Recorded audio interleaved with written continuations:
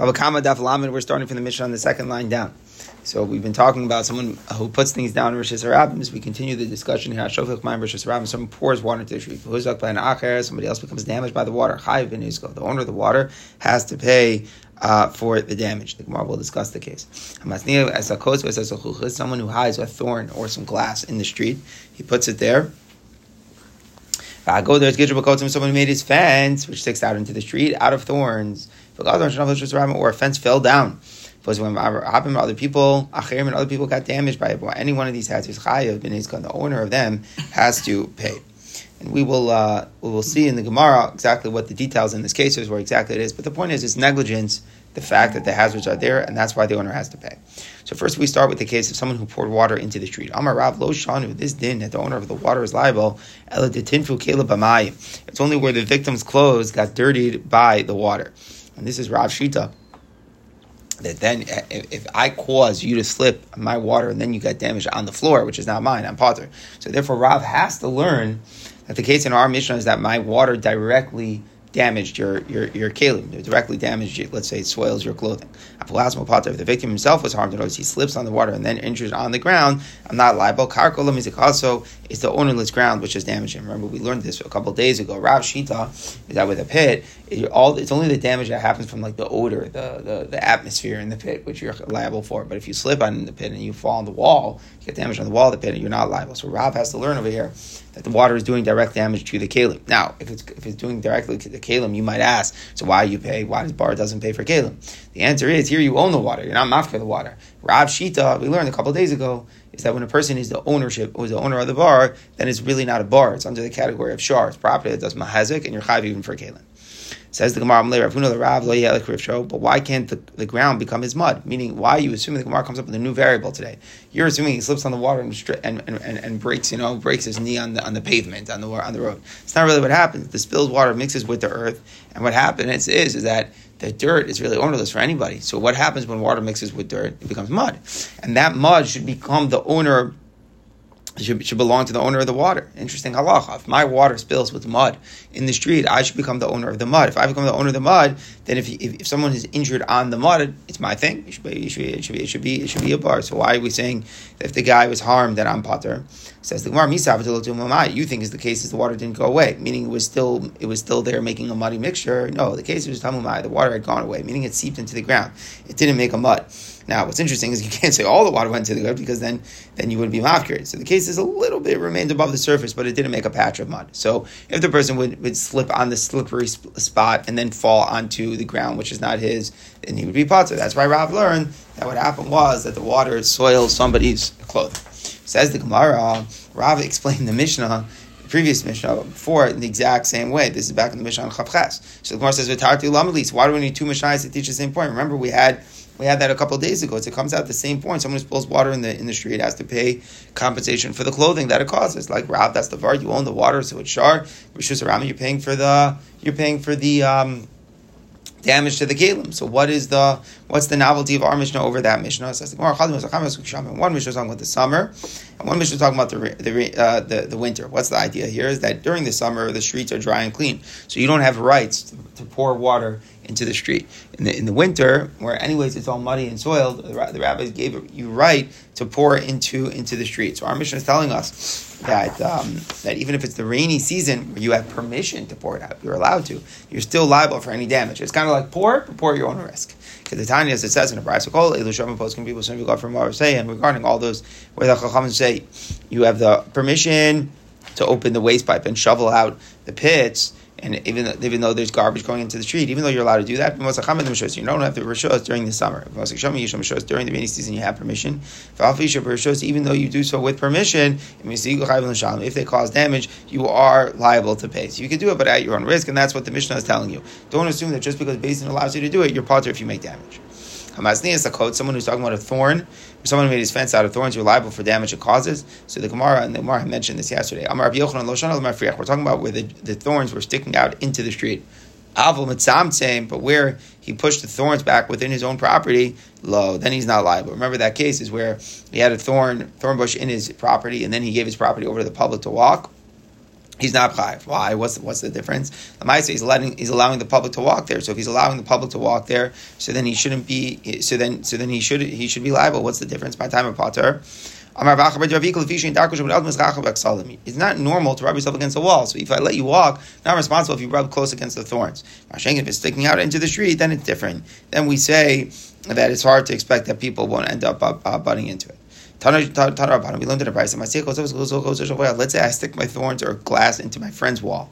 Now comes along my friend, the owner of the wall. He comes and he demolishes his wall. Therefore, the whole thing falls into the street. And these glass or thorns, they cause damage there. The one who hid them is liable. Why? Because the one who had the wall, he didn't have to expect that someone else's thorns were there, so it's not his liability. It's the liability of the person who put them there to begin with. It's only true if it was a rickety wall, because then you have to realize there's an expectation when you put them into the wall that maybe it was going to become demolished, and therefore you should have anticipated that. And it's like he put the hazard in the street. If it's a sturdy wall, it's unlikely for it to ever become demolished the way it is. So the one who hit it is not chayiv. Instead, the owner of the wall is liable. The owner of the thorns is potter. He had no reason to think the thorns would end up in the street. The owner of the wall should have realized that other people might think it's a safe place to put it, and they would put it there. He should have searched for them before knocking it down. So it's a very interesting chiddush that if I own a wall and people could stick things in it, that I have to think about that before I knock it down. But L'maisa, if it was a kosel bari, a sturdy wall, you should think that through because of the fact that people would have the right to put it there because for them they don't have to anticipate it would come down. Amar Ravina now says an interesting inference. So Maris, these halachos we could take something away from. Let's say someone covers his pit with the lid of his friend, meaning, so I make a pit and I'm looking to cover it. So I take someone else's lid without permission and I use it to cover the pit. So L'maisa, do I leave a dangerous thing? No, it's not dangerous, but only because I use your pit cover. The owner of the lid comes and takes back his lid. Who's liable? The one who took back his lid? No, the owner of the pit is liable. Why? Because it's likely I have to think through that someone might want his cover. I don't have permission. I take it and I cover it. But do I not think through the fact that he might want it back? Maybe he's going to want it. You should have realized it. So the owner of the pit is liable even though he left her covered. He should anticipate that the owner of the lid would come and take it back. Says the Gemara Pshita, it's an obvious analogy. Yeah, totally true. Says the Gemara, the load that you would say is only there. In the case of the owner of the wall, it's not liable because he doesn't know who the owner of the thorns is to tell him. In other words, if you have plans to demolish the wall, who are you going to tell? So maybe the owner of the wall should always be liable for the thorns. You should always tell the owner of the thorns that the wall is about to be demolished. But maybe he doesn't know who it is. He doesn't know who to notify. And that's why specifically we would say the owner of the wall is not liable. In the case where the owner of the lid presumably knows who the owner of the pit is. We assume that it's an interesting assumption, but the guy who has his lid and covering a pit, he probably knows who owns the pit. Therefore, before he takes it away, they should have notified him that he's taking back his lid. If he didn't do it, if he didn't notify him, then maybe the owner of the lid should be liable. And then no, the owner of the lid is not liable. So interesting point. The exemption has nothing to do with the ability to notify the owner. You have no responsibility for the hazard that somebody else made. That's the idea. So one person makes a pit and he covers it with your lid, and now you need your lid. You can come and take it, and you're leaving a hazard. It's not me who's leaving a hazard. It's the person who dug the pit who's leaving a hazard. That's the takeaway that we see from here. Because we see the same thing with the wall. That if someone put in the wall, and now I need to knock it down. If it was a rickety wall, which I expect there's a certain anticipation, I might need to walk it and might need to knock it down. So I knock it down, and it doesn't matter. I don't have to notify anybody, this and that. And the person who stored the glass in the wall would be the liable one, not me. Says the Gemara, they would hide their thorns and shards of glass in their field. Again, they want to just be careful that no one gets hurt from them. They would make a hole from them that was 3 tefachim deep, so deep that it wouldn't block the plow. We don't want that to block it. So the reason it's chasidus is because really you're allowed to put it in a sturdy wall. But there's this midas chasidus that even from the sturdy wall, who knows what will happen? Maybe we'll get to the street. So instead, they would bury them. Rav Sheshes would throw them into fire. That was the way he disposed of it. Rav Ashar B'Diglas, he threw it into the river. Amar Rav Yehuda, very famous Gemara here. Hamad by the Chassid, someone who wants to become a Chassid. What should you do? L'chaim Milid Nezikin. You should learn Mesechas Nezikin. Nezikin, it's a compilation of Baba Kama, Baba Mitzvah, and Baba Basra all together. If you want to be a Chassidus is knowing how to not harm somebody else. Rav Amar Milid Avos, you should learn Perkei Avos. You learn Perkei Avos, you learn how to go through life. V'Amar Milid Brachos, you should study Mesechas Brachos. That will bring about Chassidus. Says the Mishnah, someone puts out his straw. It's two different types of straw. Tevin and kashrus mean straw. One is processed straw, one is whole straw. But he puts out the straw, and the idea is that it should become manure. So just to understand it, that you want it to, you want to put it in the street and you use it as fertilizer. So it's like basically you make compost out of the straw. It's a little process in turning it into good fertilizer. But one of the things that is good is when people step on it. In the process of turning it into fertilizer, you want people to step on it. So you're putting out your straw in the street. You almost want people to trample it. Now, instead of it going good with the plan, what happened was caused someone else to slip to get damaged. Chayav ben nizko, the owner is liable to pay. So even though you're doing it, the best of intentions for yourself, it's a bad thing to do that because you might be causing liability. Anyone who's the first to take it could acquire it. Interesting thing, there's a penalty. Even though it belongs to me, the Rabbanan made a penalty. Whoever puts straw out in the street is like it's hefker, and he allows anyone to take it for themselves. Obviously, that's the takana of the Rabbanan, because the owner is not making it hefker, right? The owner is intending that people should step on it and he'll take it back. Anyone who puts a hazard in the street and causes damage has to pay. And whoever is the first to take it is able to acquire it. So we have to see what in the world is the machlokas between Rishon Gamliel and the Tanna Kama. So we'll get into this in the Gemara. Rashi also mentions that it's possible Rishon Gamliel is saying that even if he had permission to put it in, there's still liability. But we'll see in the Gemara what the etzem machlokas is here. Rishon Gamliel and the Rabbanan. Someone turns over dung in the street, meaning there is dung in the street, and then I come on over and turn it over and put it back down. Someone else gets damaged. I'm liable to pay. Remember, we discussed that case yesterday. But the Vart is, Rabbi Lazar explained that you didn't pick it up more than 3 tvachim. It was always remained on the ground, but rather the case here in the Mishnah is that if you had kavana to acquire it. So if you had kavana to acquire it, so then we say that that when you picked it up, you're liable to pay. It's like you're making a bar. You're making a bar with intent to acquire it, and therefore when it goes back down, you're the owner of the pit. All right, so first we want to understand the say the Mishnah. The Mishnah said when you put the straw in the street, now you're liable for damage. The Mishnah is not reviewed the time reviewed at the time when manure is put out. So basically, there are times a year when it's normal to fertilize the fields. So it would be always very normal. They would be putting it in the street. So in the time that it's normal, you can put it out in the street, but you can keep it there for an entire 30 days. You have permission to do it. You want it to become crushed by the feet of people and animals who pass over it. It helps to turn this stuff into fertilizer. What's the pshat? The street doesn't belong to you. Maybe it's a hazard. That was one of the basic conditions that Yoshua gave over possession of the land, was with that intent. Yoshua gave Eretz Yisrael over to the Jewish people. He made a lot of halachos about the way the land should be used. And that was one of the original, very interesting, and original legislation from Yoshua, that you're allowed to do this. So what's the Gemara's question? That if Rabbi Yehuda allows people to leave the manure out in the street, so you're doing it with permission, so pashas, you wouldn't be chayav if any damage happens. That's what the Gemara's assumption is. If you have the right to do it, if it's permitted to do it, so then there shouldn't be any liability if damage happens. Our Mishnah says that in a similar case here, right, when you're putting it out, you are liable. So that doesn't seem to go like Rabbi Yehuda. So that's Rabbi Yehuda just said you're allowed to do it. And you're allowed to do it, but at your own risk. It's mutter to do it, but one who does it is still liable. Now, it's very hard to understand this because the Mishnah said that we penalize the person who puts it out, and we said whoever is the first to acquire it, to take it is able to acquire it. If we're talking about you put it out with Rishos, so then why would the Rabbanan make a penalty? Bishlam, a liability. Okay, put it out at your own risk. But how do we allow anybody to take it? So Taisa says we have to be saying that the case is you left it out there for more than 30 days. That din in the Mishnah is where you left it too long. All right, so at this point we're trying to say it could be you have permission to put it out. The Mishnah may agree with Rabbi Yehuda, but you put it out at your own risk, and if damage happens, you are chayav. Says the Gemara Vatanan, but it says in a Mishnah. There's a Mishnah later in the Masech. If you put a Chanukah lamp out in the street where you're supposed to, and then somebody else gets damaged by it, you're not chayav. And the issue of Rishos, you have permission to put it out. So my lavish is based, and the point is that the court permits you to do that. So what it's a stira. If my Chanukah causes damage because I have permission, so then why am I chayav if my manure causes damage if I have permission to put it out? Says the Gemara, it's very different. Lo Rishum Rishos mitzvah. If it's because of a mitzvah that I'm doing, Ner Chanukah is a mitzvah, so that's a greater permission. That's a din of a mitzvah. It's not stam based and allows me to do it. It's a din of a mitzvah to put it out. That's why I'm patur if something happens. But if I put out stam with rishus based in, then it's put out on my own risk. The Tanya says mitzvah. So clearly we see the point is that it's a mitzvah, not just because I have permission. Says the Gemara Tashima. Call Elu She'amru regarding all the same. We're talking the Kabbalish Ram that you have a right to put the hazard in the street. It means you chayv l'shalom. If there is damage, you have to pay. Rabbi Yehuda says you're not liable. So in this price, Rabbi Yehuda says explicitly you're not liable to pay from damage that comes from an action which was permitted for me to do. So our Mishnah that says if I put out straw, I damage, I have to pay. I clearly is not like Rabbi Yehuda.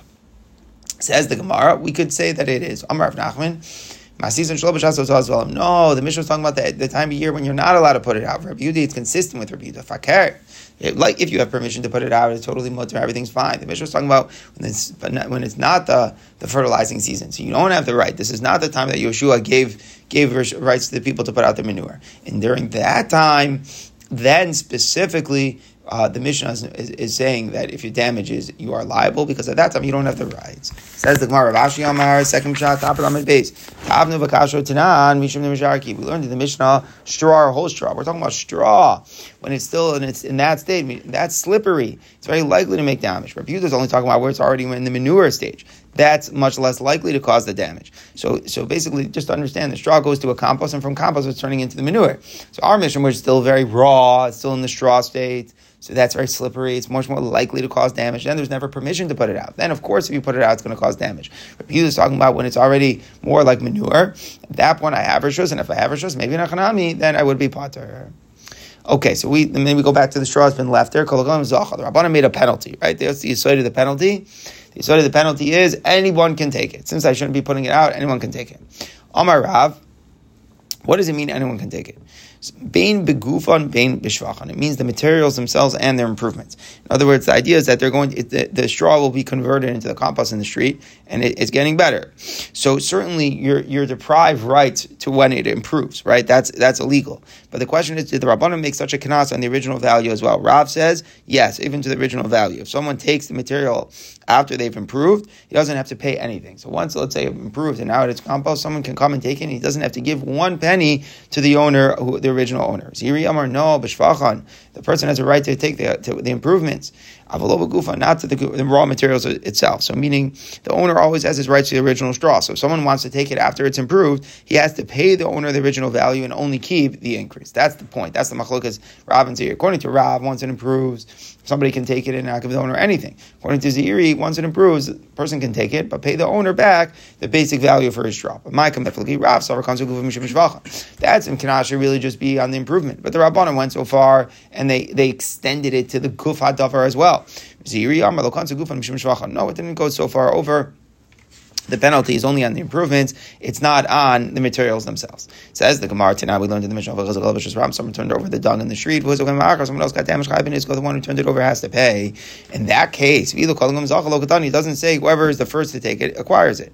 Meaning, how come the Mishnah only by the straw made a point of saying that it's ownerless, but in the case of the excrement, we do not? So like Ziri, it's very good. Why? Because the whole punishment is only by improvements.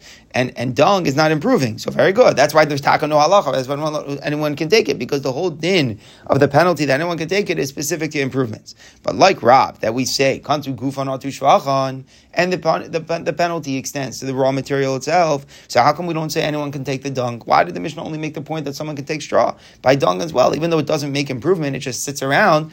It's not like straw, which turns into compost manure. But why don't we say the same thing? Anyone who could take the excrement can take it. It says we have to say according to Rav. You mentioned in the first case, and you should assume naturally that the same law applies in the final case. So you can't say that for Atani Allah. The Brisa says in the Mishnah Mishum Getzel, it's forbidden to take it because of theft. Presumably, it's talking about the dung, right? Because the straw is not usher for theft.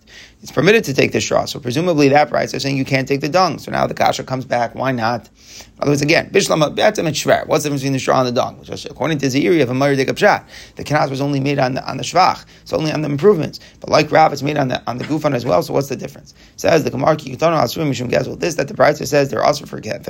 It's going on the whole Mishnah for the straw as well, and it doesn't mean it's also for theft to take it from the street. Fakir, it's saying lo shakal mizacha.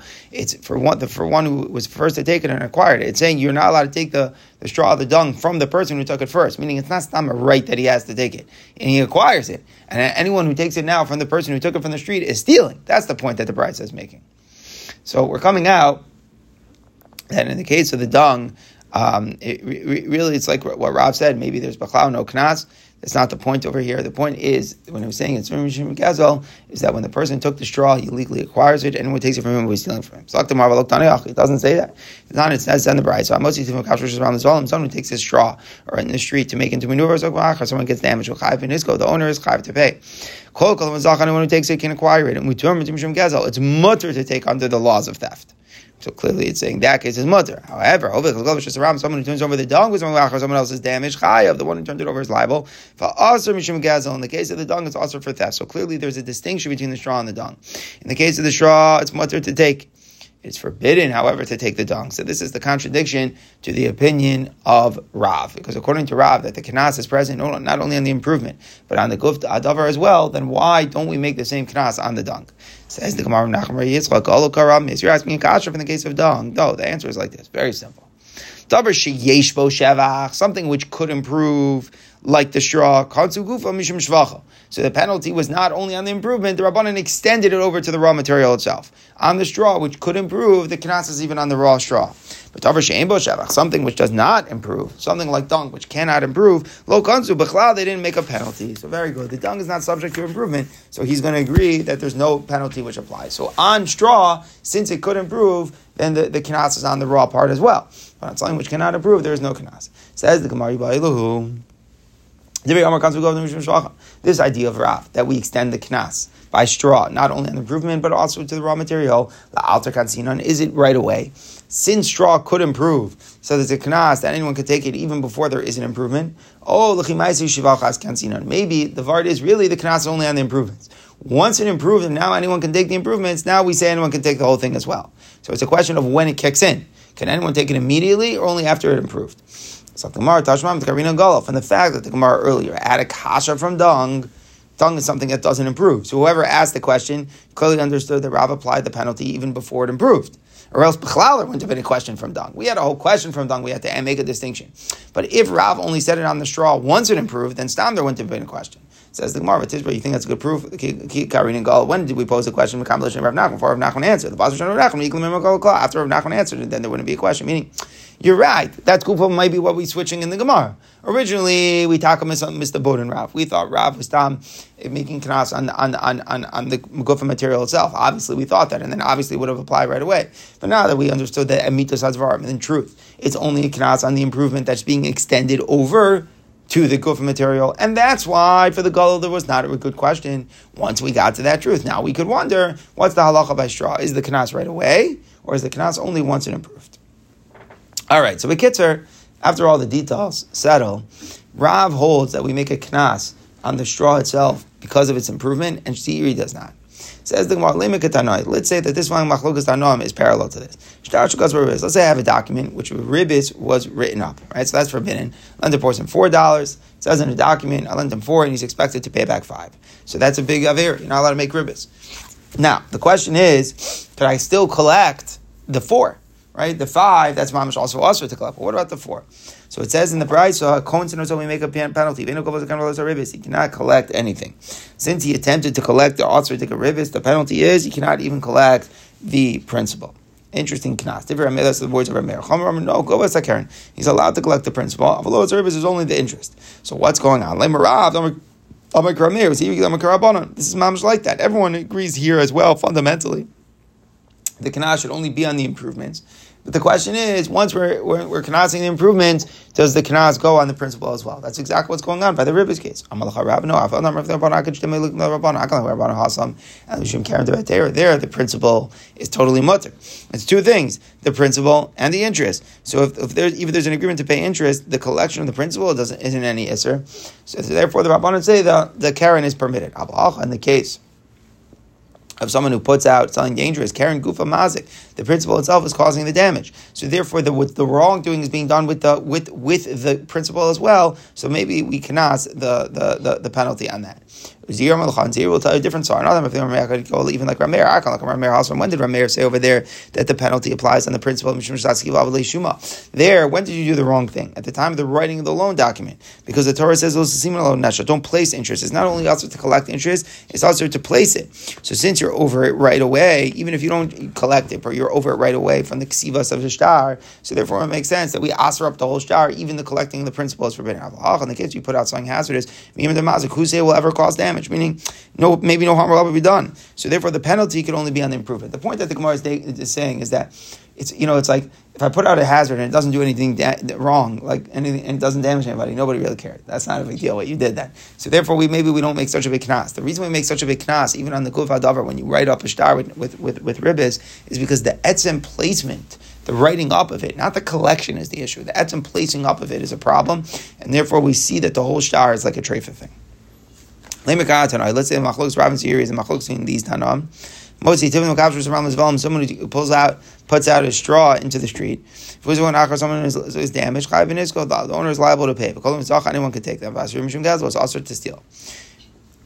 But now, the Gemara just obviously there's a contradiction there. It says anyone can take it, but then it's also gazel. The Gemara will address that in 1 second.